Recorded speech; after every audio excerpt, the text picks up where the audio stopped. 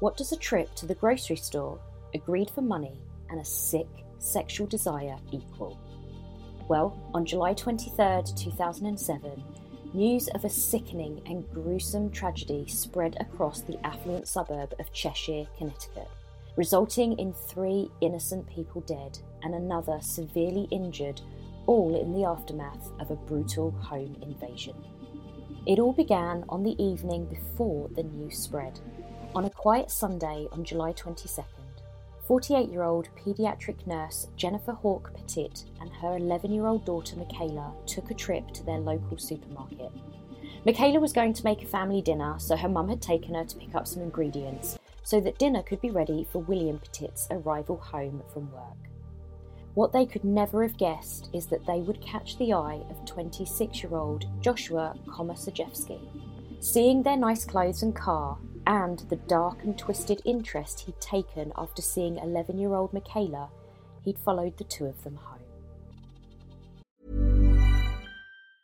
If you thought the only way to get a more defined jawline with natural-looking results was through surgery, think again. Juvederm Volux XC is a non-surgical injectable gel filler that improves moderate to severe loss of jawline definition and can help you achieve natural-looking results with little downtime. Even better, this improved definition lasts up to 1 year with optimal treatment. No maintenance required. Improve jawline definition for a smooth, sculpted look with Juvederm Volux XC. For important safety information and to find a licensed specialist, visit Juvederm.com. That's Juvederm.com. Not for people with severe allergic reactions, allergies to lidocaine, or the proteins used in Juvederm. Common side effects include injection site redness, swelling, pain, tenderness, firmness, lumps, bumps, bruising, discoloration, or itching. There's a risk of unintentional injection into a blood vessel, which can cause vision abnormalities, blindness, stroke, temporary scabs, or scarring. Talk to a licensed specialist to find out if it's right for you.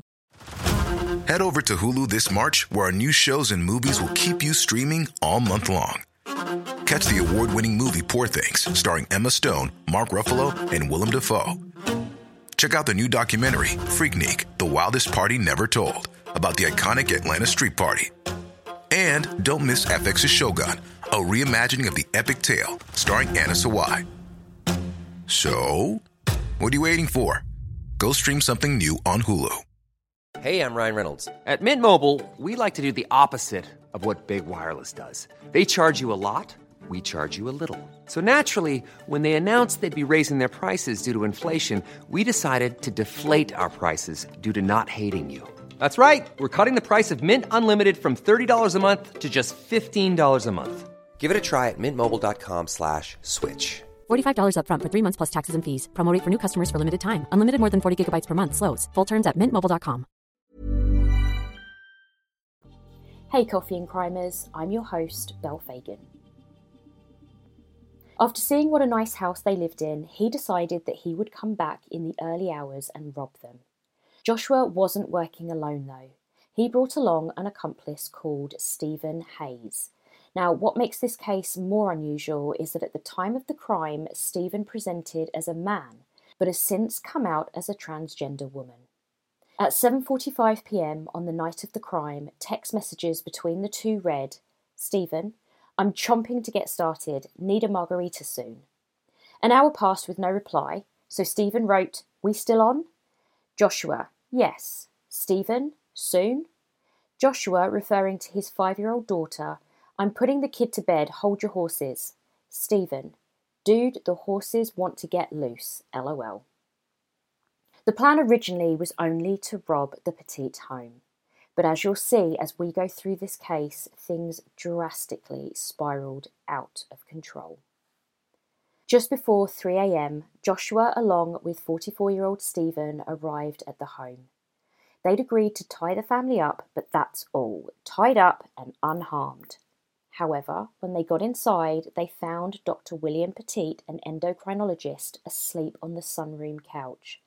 Seeing a baseball bat by the stairs to the basement, Joshua grabbed the bat and beat William 4 to 5 times. They told him they were only there to rob the house and asked where the safe was. William told them that there wasn't one. From there, they took his bloodied but still alive body down to the basement and tied him up with rope and plastic zip ties around his wrists and ankles and to a support beam. Then they threw a blanket over his head. He was losing blood at a rapid rate. Jennifer, Michaela and the Petit's other daughter, 17-year-old Hayley, were found in their respective rooms. Hayley had just graduated from high school and, following in her parents' footsteps, was due to start college a few months later to study medicine. Their wrists and ankles were tied to their bedposts and their pillowcases were put over their heads. The two men did a quick search for cash, finding only $103 in Hayley's wallet, but that's it. Determined, they began ransacking the home and found a bank statement with the family's bank details. What initially was just a home invasion was about to take a deadly turn. At around 9 a.m, Stephen untied Jennifer and took her to her local bank. He demanded that she withdraw $15,000 or harm would come to her family. Now, he actually stayed in the car, which meant that Jennifer was able to tell the bank worker what was happening. Although she didn't have $15,000 in her account, the bank teller let her have it as Jennifer had said that the family would be killed.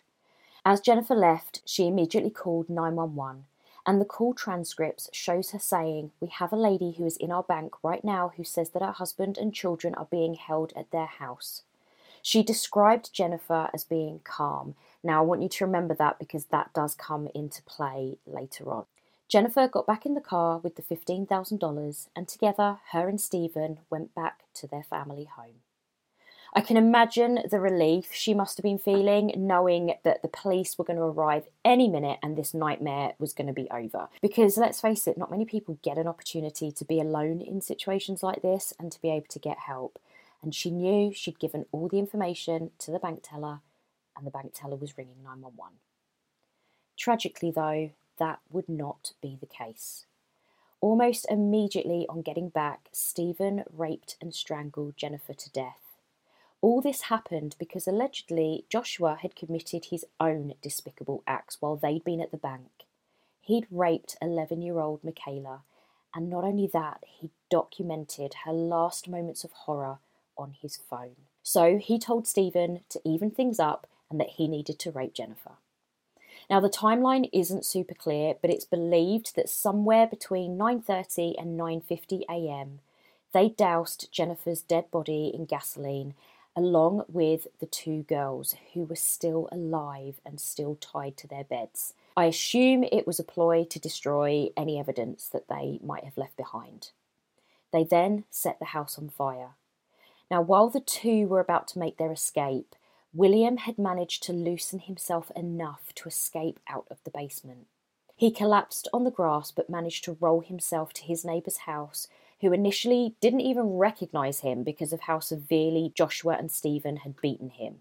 The neighbour remembers William yelling, "The girls are in the house." The two criminals had already fled by stealing the Petit's car. It was later found that William had lost 7 pints of blood. The neighbour immediately called police, and this is where I struggle to not get mad. Now, remember the bank manager had called the police. Well, for 1 hour, the police had been stationed down the street from the Petit's home. But because the bank manager had said that Jennifer appeared calm, they were told by their superiors to not enter the home, as Jennifer was actually under suspicion as being in on the robbery.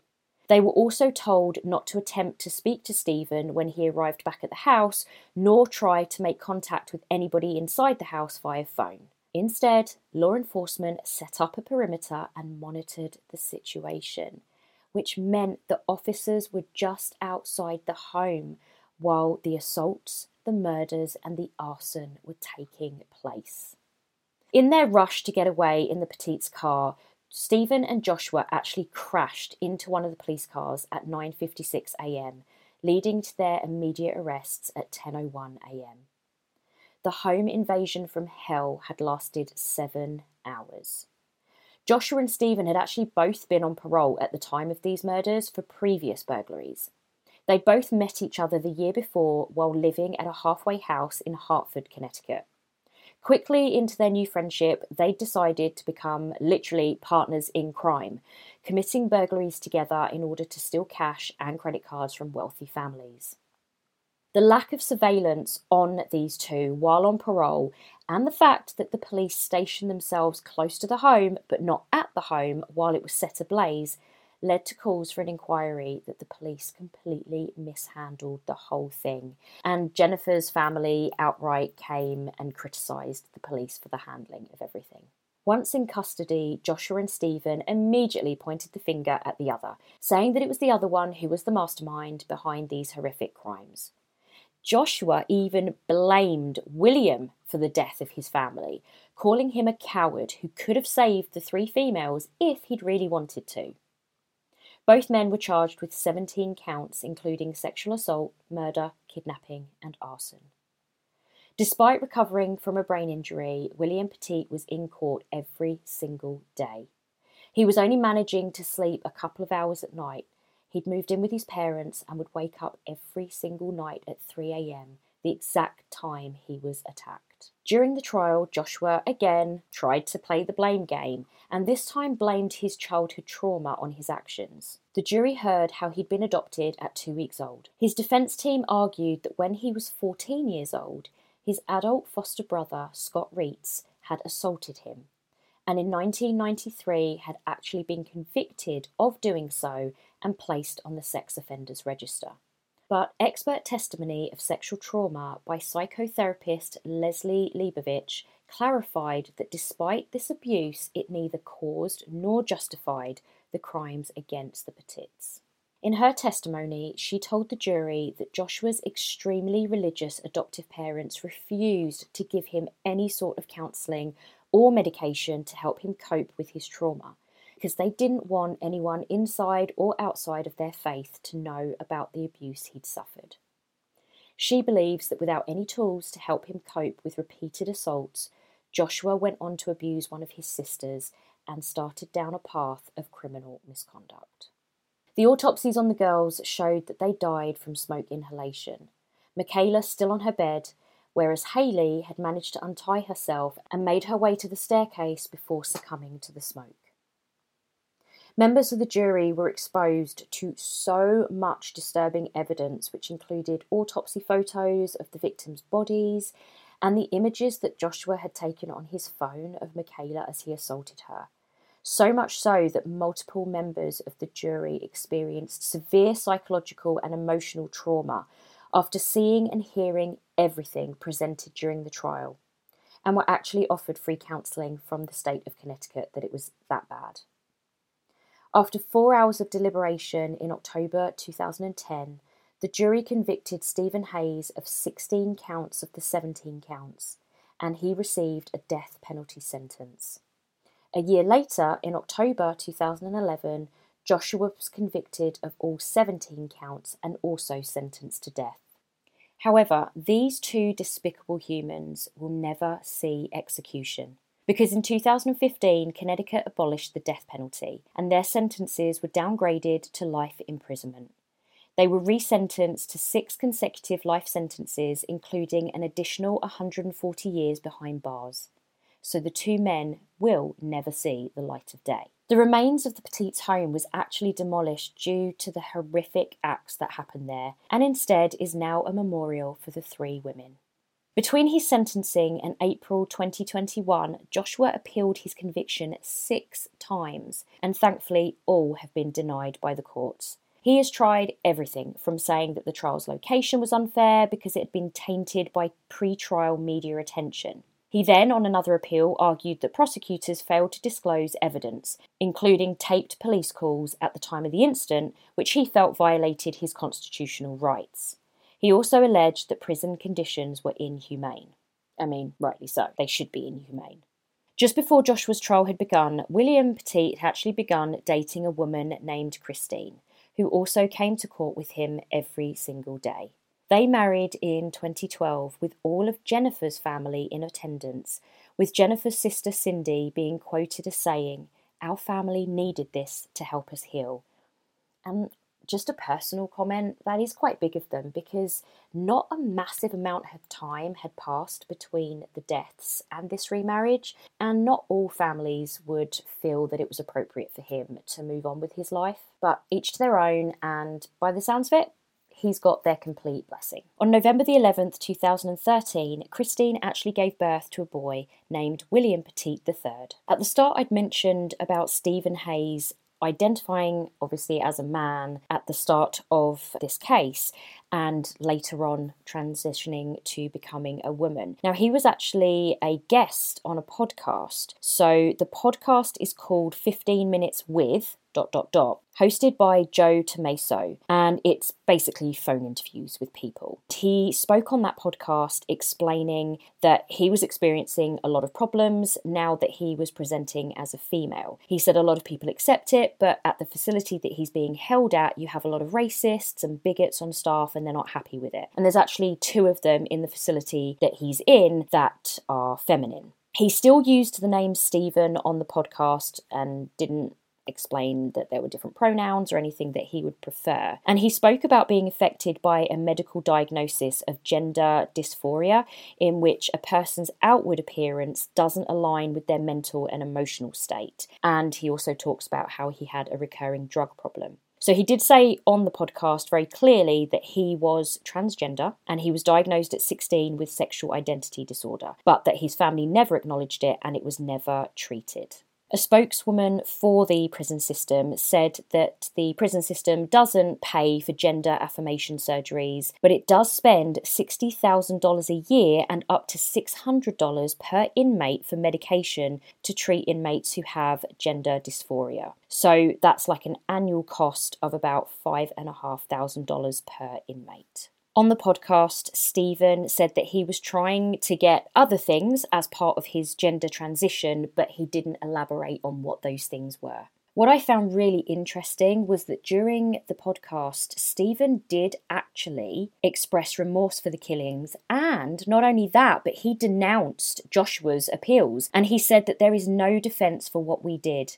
He wants no part of Joshua's appeal processes and said that the family doesn't deserve to go through any more heartache. He said that at the time of the crime, he'd had a drug relapse and was in massive financial straits, saying that he wasn't a monster, it was just circumstances. Not only that, but he has found religion and become an Orthodox Jew. And in 2014, he sued the state for violating his First Amendment right to free exercise of religion, and the Eighth Amendment right against cruel and unusual punishment by denying him kosher food. He demanded $15,000 in punitive and compensatory damages for intentional infliction of pain, suffering, and resulting weight loss from the deliberate denial of this kosher diet. However, a judge ruled against him and said that he'd found that his meals, which were certified by 2 rabbis who monitor the preparation of kosher food in the prison system, were sufficient to meet the kosher standards. When researching this case, I saw a headline saying, "Taxpayers now paying for sex change of man sentenced to death for raping, murdering a young family." And frankly, that just gave me chills and made me sick to my stomach, because obviously I outlined a minute ago how much it is costing the state to pay for this kind of hormone therapy, and it just boggles my mind. I just feel like it's another blow to the Petit family, because not only are taxpayers covering the cost of Stephen Hayes' incarceration, which is 6 life sentences, but they're also footing the bill for this desire to transition into a woman. And also the other thing that just boggles my mind is the fact that this podcast host even gave him the time of day. Like, why is he being given his 15 minutes of fame so that he can tell his story about his transition and things like that? I just don't get it. Not long after his wife and daughter's death, William set up the Petit Family Foundation, which through donations provides help to educate young people, especially in the sciences, help support those with chronic illnesses because Jennifer actually had MS at the time of her death, and to help protect those affected by violence. All of these things inspired by the lives and the memory of Jennifer, Hayley and Michaela. You can find out more of their work at www.petitfamilyfoundation.org. Thanks for listening. To see today's case photos, click on the link in the case description to join the Cup of Coffee and Crime Facebook discussion group. And if you're enjoying being here, please leave a review on whatever platform you get your podcasts. Until next week, stay safe.